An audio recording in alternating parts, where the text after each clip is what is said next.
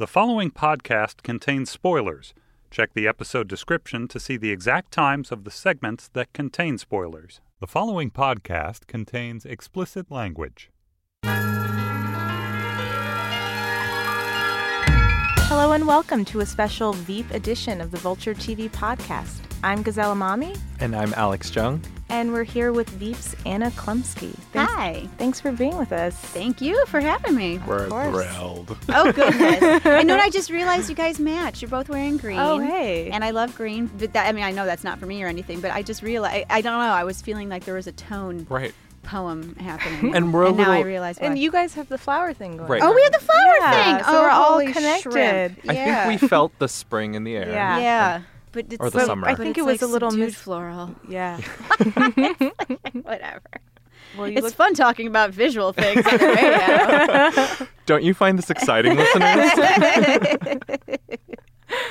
So we're going to be talking a little bit about the finale of Veep and looking back at this fourth season. I thought the finale episode was just amazing. It was great, wasn't it? So fun. It was one of my favorite finales that I've seen in a while, I think. Yay! Just the last handful of episodes were so strong.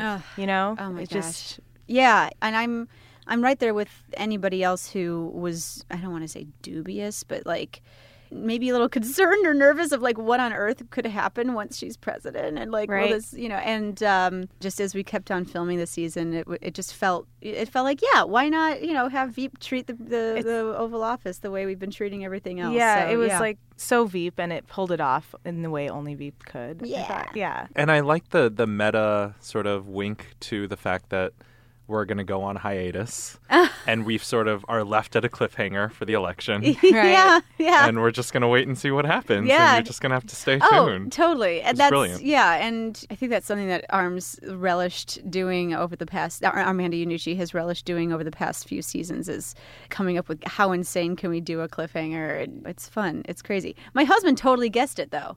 While we were watching, he was like, "Oh, watch, they're gonna tie." He was like, "Oh, that's how it's gonna be." I'm like, "What are you talking about?" And he says, "Yeah, they're gonna tie, and then he'll have to be the president." I was like, "How did you know that obscure freaking rule?" But people know What does these your things. husband do? He does work. I mean, he is a government contractor, but it just goes to show you, even her staff is that much more inept than I am. It's like, even if some person's husband can get it. Right. I love that they were Googling, what do you do when I there's know, a tie? right? I know, and like half of them are amazing. probably constitutional lawyers. But anyway, So if anyone out there, they're just nervous people. Their minds draw a blank when it comes time to step up to the plate. if anyone out there hasn't seen the episode, which you should go do right now, if not, but what happens is basically it ends in a tie between Selena and Bill O'Brien. Yes. And meanwhile, your character Amy is a talking head on CNN with Dan. With Dan, yes.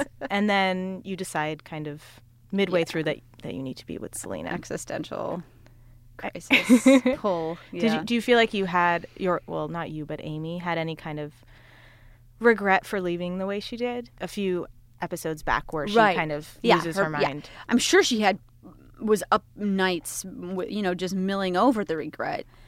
However, I think that it was probably also spiked with elation and like excitement of what's next, and oh my gosh, that's not a problem for me anymore, and that kind of, oh my goodness, I can breathe air again feeling.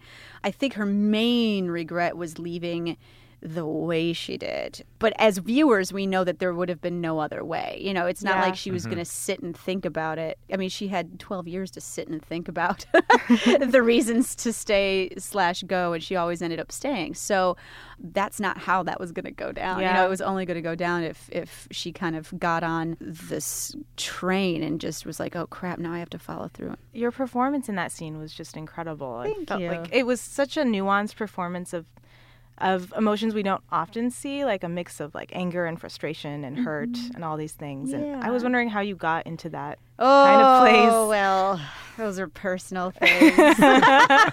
Tell us more.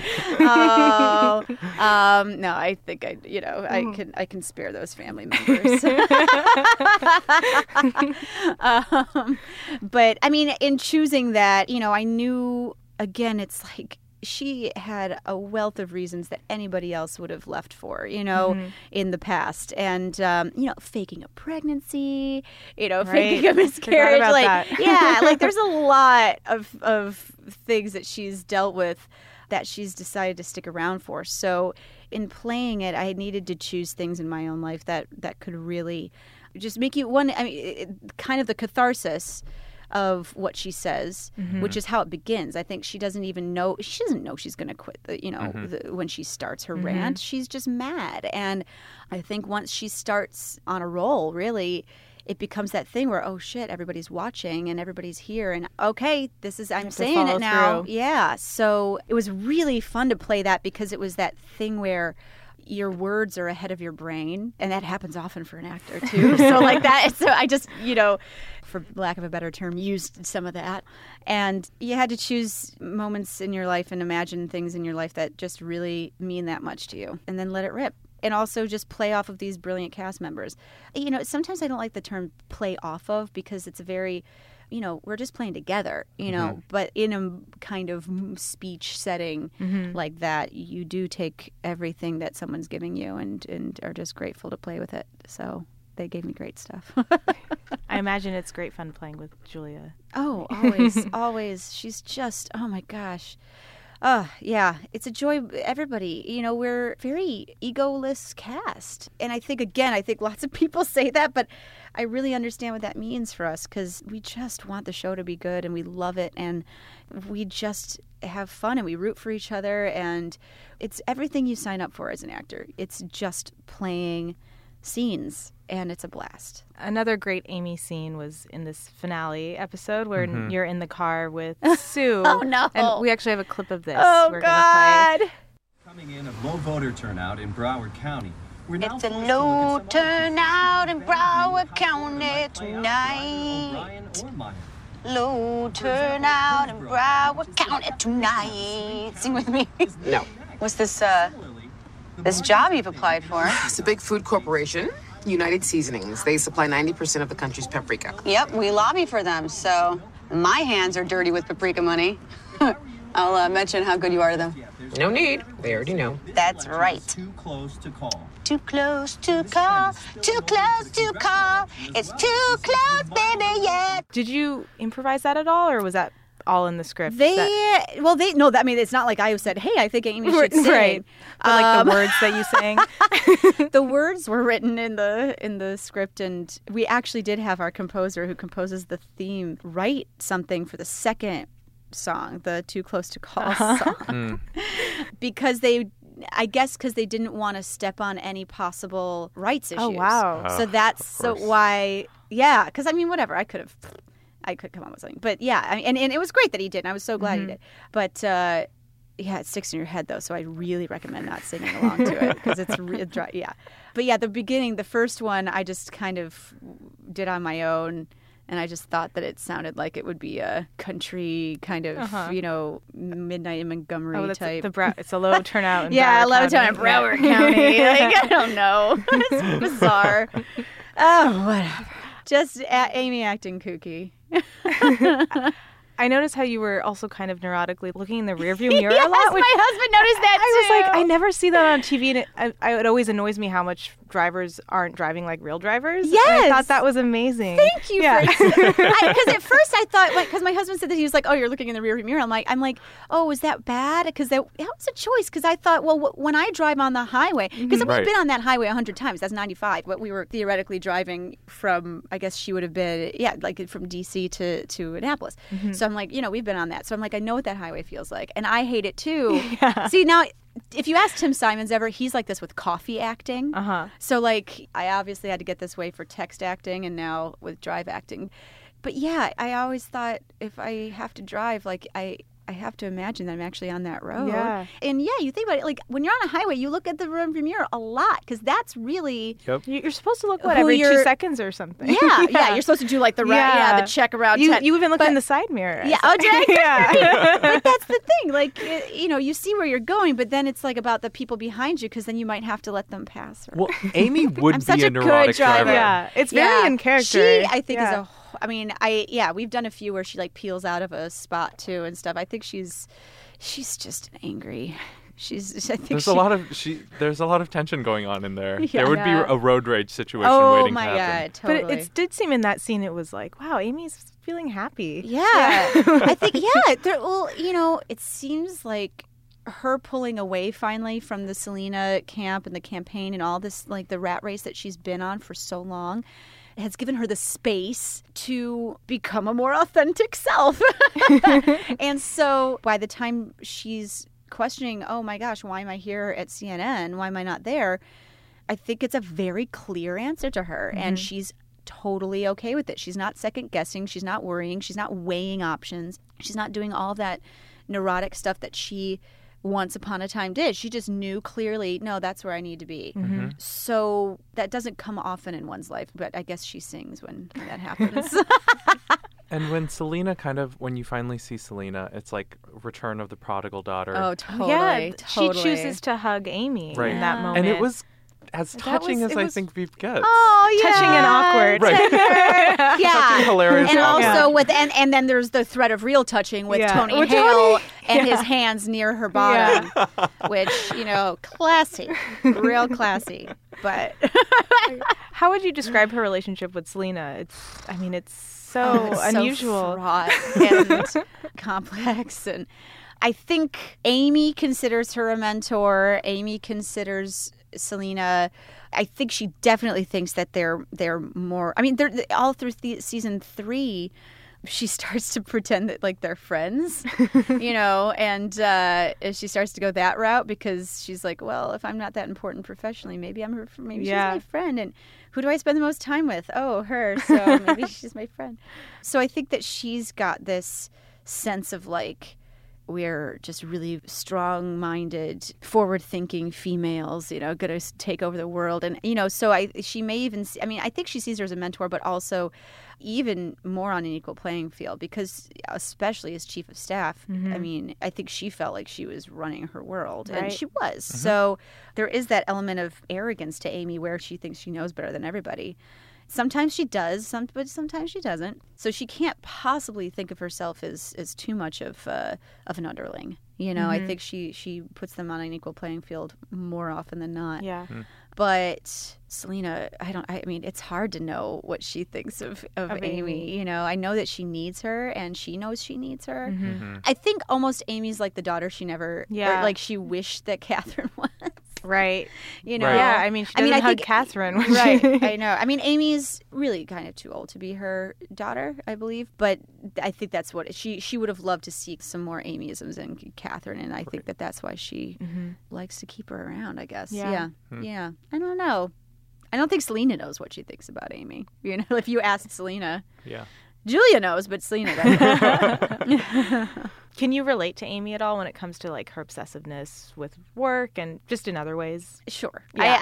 And it's, I'm never happy to admit it, but something I struggle with all the time is controlling behavior, or that kind of anxious, slightly, I want to say obsessive, but like, yeah, just like wanting things to be in order and like wanting things to go right and like, no, if it's, and it's just it's like the not on my watch thing. It's like, no, things will go right on my watch. Right. Having a child definitely helps you with that. Like it helps you have to be present and let things be a lot more, which is wonderful. I was that was a goal anyway, but A goal with having a child. Yeah, or a goal of learning to let things be, No, but certainly I can bring all that to Amy.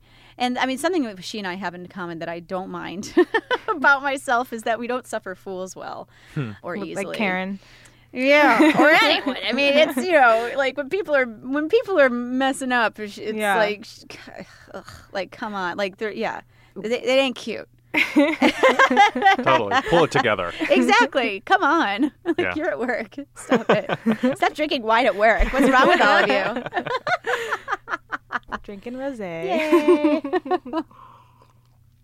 We were just talking about how much We loved Karen's character as well. Oh my God, it's so well done. Is it fun? Was it fun playing off of her? Oh, she's so good at playing that kind of. Yeah. It's brilliant. Well, and people have argued with me on this point, but I actually don't think Karen's dumb. I actually think that she's very smart, but that's the culture that she's in, is this culture of legalese, and that's been her skill this whole time. That's gotten her to where she is, at the top of whatever law game she's in, of being able to weigh all options and being able to look at all, at all sides and be fair at all.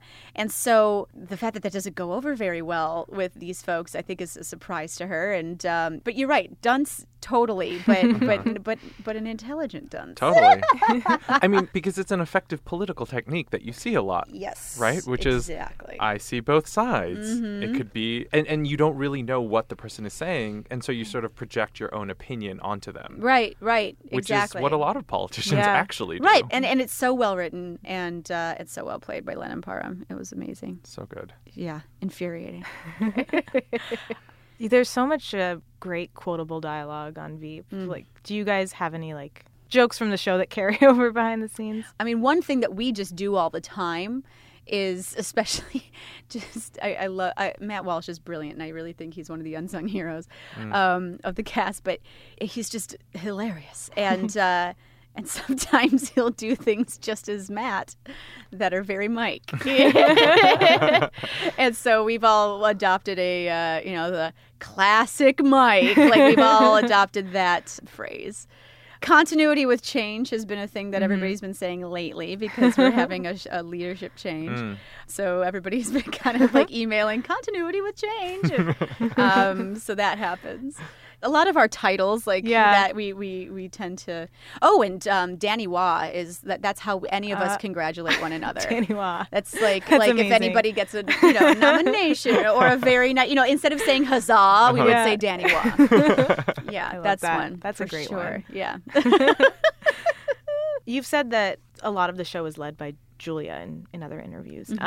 Do you feel involved in the creative process in terms of shaping your character, or do you sit down and talk about how your character is going to progress that season? Yeah, we definitely do. Yeah. We definitely do, and that's a wonderful, wonderful feeling, and it's something I don't take for granted, because I know that other shows it's not like that, and that's something that just has always kind of trickled down from Arm's process, and that's just really collaborative. We workshop episodes.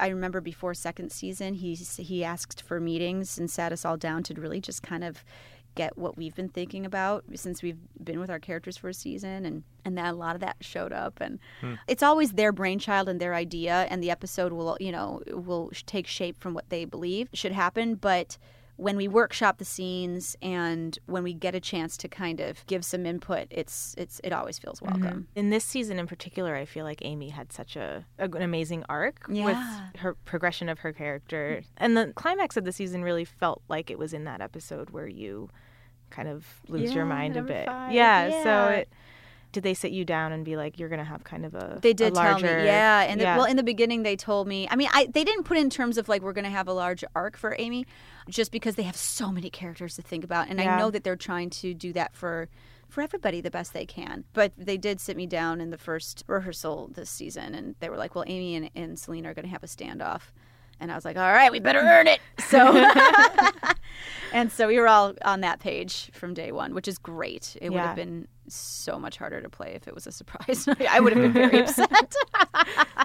This way I got to kind of play that from day one, just kind of slowly choreographing how near the brink she was at any given time, which is good. Did you have a favorite scene to shoot this season? Oh, that one. That one, yeah. Obvious. Barn none. Yeah, I mean, they were...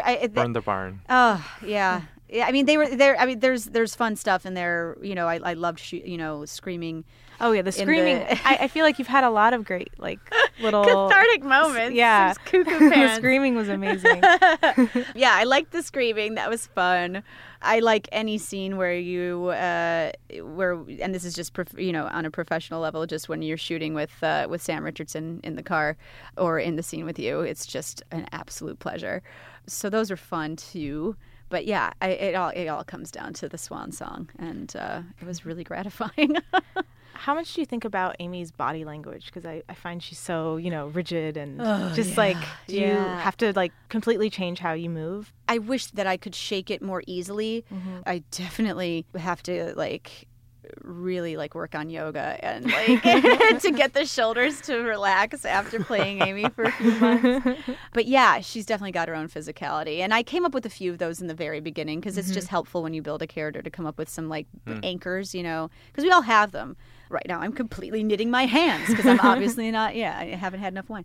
But yeah, so there's definitely stances and things that I know are acceptable for Amy and those kind of take on their own shape. And so much of it is just the suppression of impulse. Wow, that's a great phrase. Which is that's the kind of crazy labyrinth for the actor playing her, myself, because as an actor, you're listening to impulse, but then for Amy, she suppresses them because she's in front of people, or she's a boss, or she can't show those things the best she can. I mean, she shows them, but she thinks she's controlling it. Right. So that's just always the dance that my poor muscles do every day. You did In the Loop with Armando, right? Yes. And this was his baby in so many ways, and now that he's leaving, I'm sort of wondering how you're coping. Well, thank you for your concern. Yeah, I'm all right. It's a terrific gig, and it will continue to be a terrific gig, and I'm so lucky. And I am a rehire, so it's I will eternally be grateful to him for hiring me first and In the Loop, and then rehiring me. Arm is the type of person who keeps in touch, so I do think that there will be more projects that we can meet on someday. So that said, here we are doing season 5 of Veep, and that's going to be its own baby now for David Mandel, who is so bright and a really good leader. We had a dinner with the writers the other day, and they were just so happy. They were this is going to be so fresh and fun, and they were just really, really kind of swimming in ideas, and that's terribly encouraging, and he's terribly encouraging. So I think it's going to be just as fun. Just, it'll have a different captain, but I'm all in favor of Arm going and creating wonderful things in whatever his brain tells him he has to do. Because we only benefit from it. He has such a specific sort of, I think, satirical point of view when it comes to skewering politics, especially in the UK and the US. And after doing so much work with him, I was kind of curious to hear what you sort of think Veep gets right about politics. Oh, I mean, that there's no mythology here, that it's not about heroes and villains, Politicians aren't superheroes. And a lot of people like to pretend they are. And the people who work in government aren't superheroes. Everybody, poops. Everybody, has a good day, a bad day. Some people are good at their jobs. Some people are bad at their jobs. That's what an industry is. That's what, especially an industry town. And In the Loop was the beginning of my understanding that point of view of his, and I've always agreed with it. I was just thank you for telling it that way. It's pragmatic. It's no agenda. It's he has his leanings of how the world should work, maybe a little bit, but that's not up to him or us to push our agenda on anybody. What's more important is just to explore the human condition within seats of power, which is what we do. So that's what we and Euripides do. What does your husband think about it? Oh, he loves it. He loves it. And we all have friends in D.C. back from college and stuff that are just, ever since it started, they were just I can't believe it. This girl in my office, that's why, you totally, they'll say, how did you find out that that's what happened in the office the other day? Or, it's, that's also very gratifying to hear. So this is very personal for me, obviously. When I was young, one of the first movies I watched in the theater was My Girl. Oh, which yay. is crazy. And when I started watching, and I love TV, and you were on two of my favorite shows at the same time, Hannibal and Veep. Veep. Oh, okay. Yeah. And I sort of wanted to get your thoughts on how you sort of feel like you benefited from taking such an extended hiatus from acting. Because I feel like you did. Well, thank you. Yeah, I think for me, just my own psyche, the most important thing for me is that I know that everything I do now in my career is on purpose. It's not because somebody put me in it when I was 10 months old. You know, that question's gone. I didn't do it when I felt like it wasn't for me. So then getting back into it was into show business back in 2004. Was purely out of my own passion, my own drive, my own pursuit of excellence and my own pursuit for purpose. And that's what anybody should be looking for when they're in their young 20s and deciding what they want to do with their lives. So that's what I benefited from. I also, you know, because I went to school and I studied other things and I was fine at them, good at them, I don't have that question of like, well, am I good at anything else? Like some people have that. And it's not because they're not good at anything else. It's just because they haven't had the time or didn't try or didn't pull away and try other things. So those kind of nagging questions that sometimes can pop in for when it gets difficult in our jobs, those nagging questions don't nag me so much, which is a real gift. Yeah. It gives me clarity. So that's awesome. After college, did you try any other fields, or did you go? Yeah. Well, after college, I mean, I wasn't paying my SAG dues or anything. I was done. And we're cool now. Thank you, SAG-AFTRA, for my insurance. But yeah, I was done. And so my entry-level position was in New York, and it was a fact checker for Zagat food guides. I read that. Yeah. Which is a step above telemarketing. I thought that it was food writing, and it's not. But I was there, and I was in New York, and it got me to see some Broadway, you know, because I was in New York, and I started to get all those nagging questions of, like, shouldn't you be an actor? Do you have any fun memories from that time in your life in New York?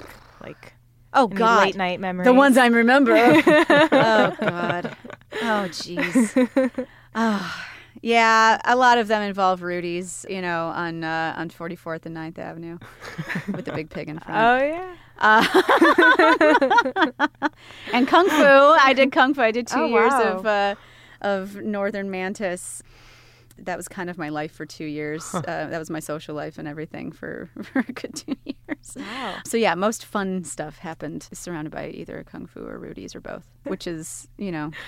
Which belongs in your 20s. That's all I'll have to... Some things belong in your 20s. Yes. I'm having like the Jaeger shudder. Like, I feel like I read somewhere that a psychic helped you decide that you yes, wanted to... in a way. I mean, everything helps. But I was getting a bunch of kind of signs and questions of shouldn't I get back into the business, or, you know, what's wrong? Why am I not happy? This is the second thing I did. I went into publishing. I was an editorial assistant for the science fiction and fantasy imprint at HarperCollins, which is called EOS.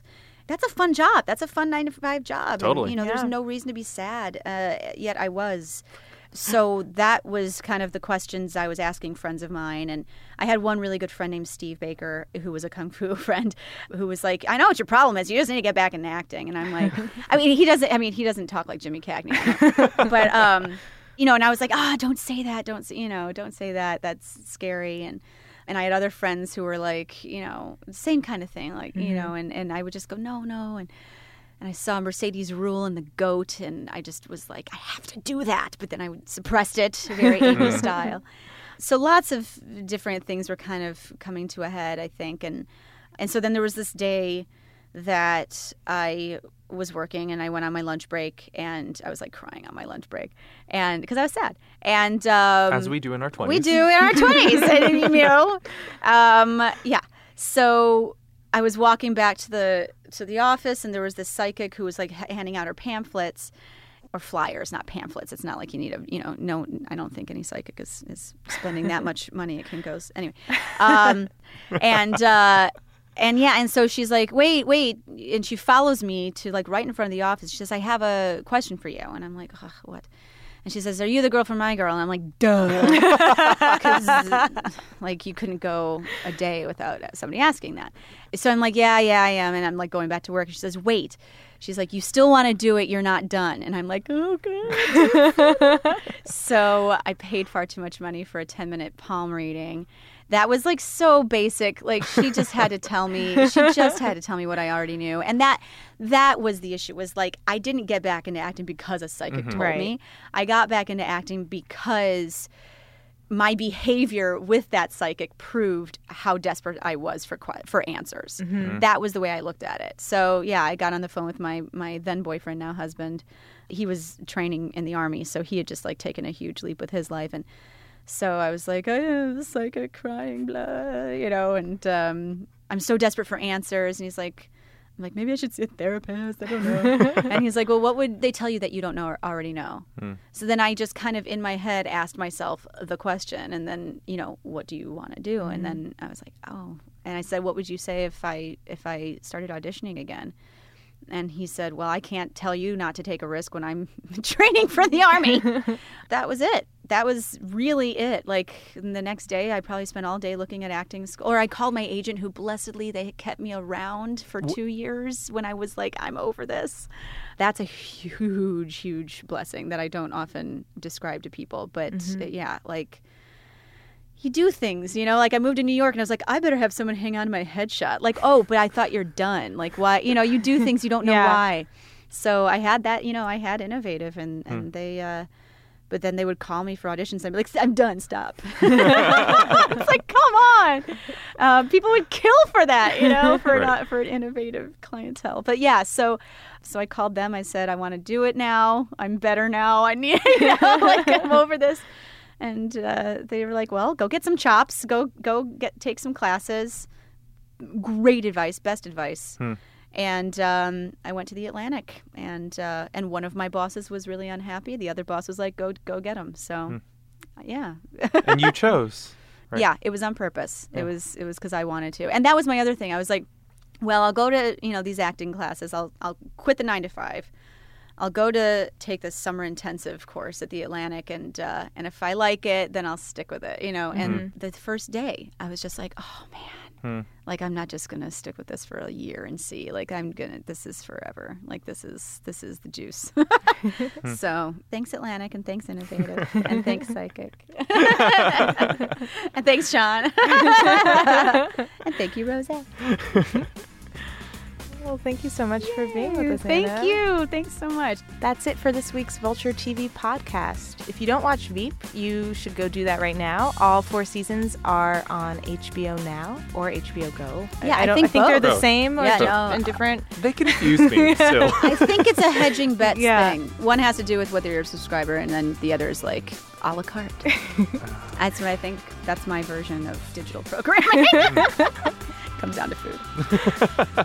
It all does, really, doesn't it? We would be dead without it. Thanks for listening, and we'll catch you here next week.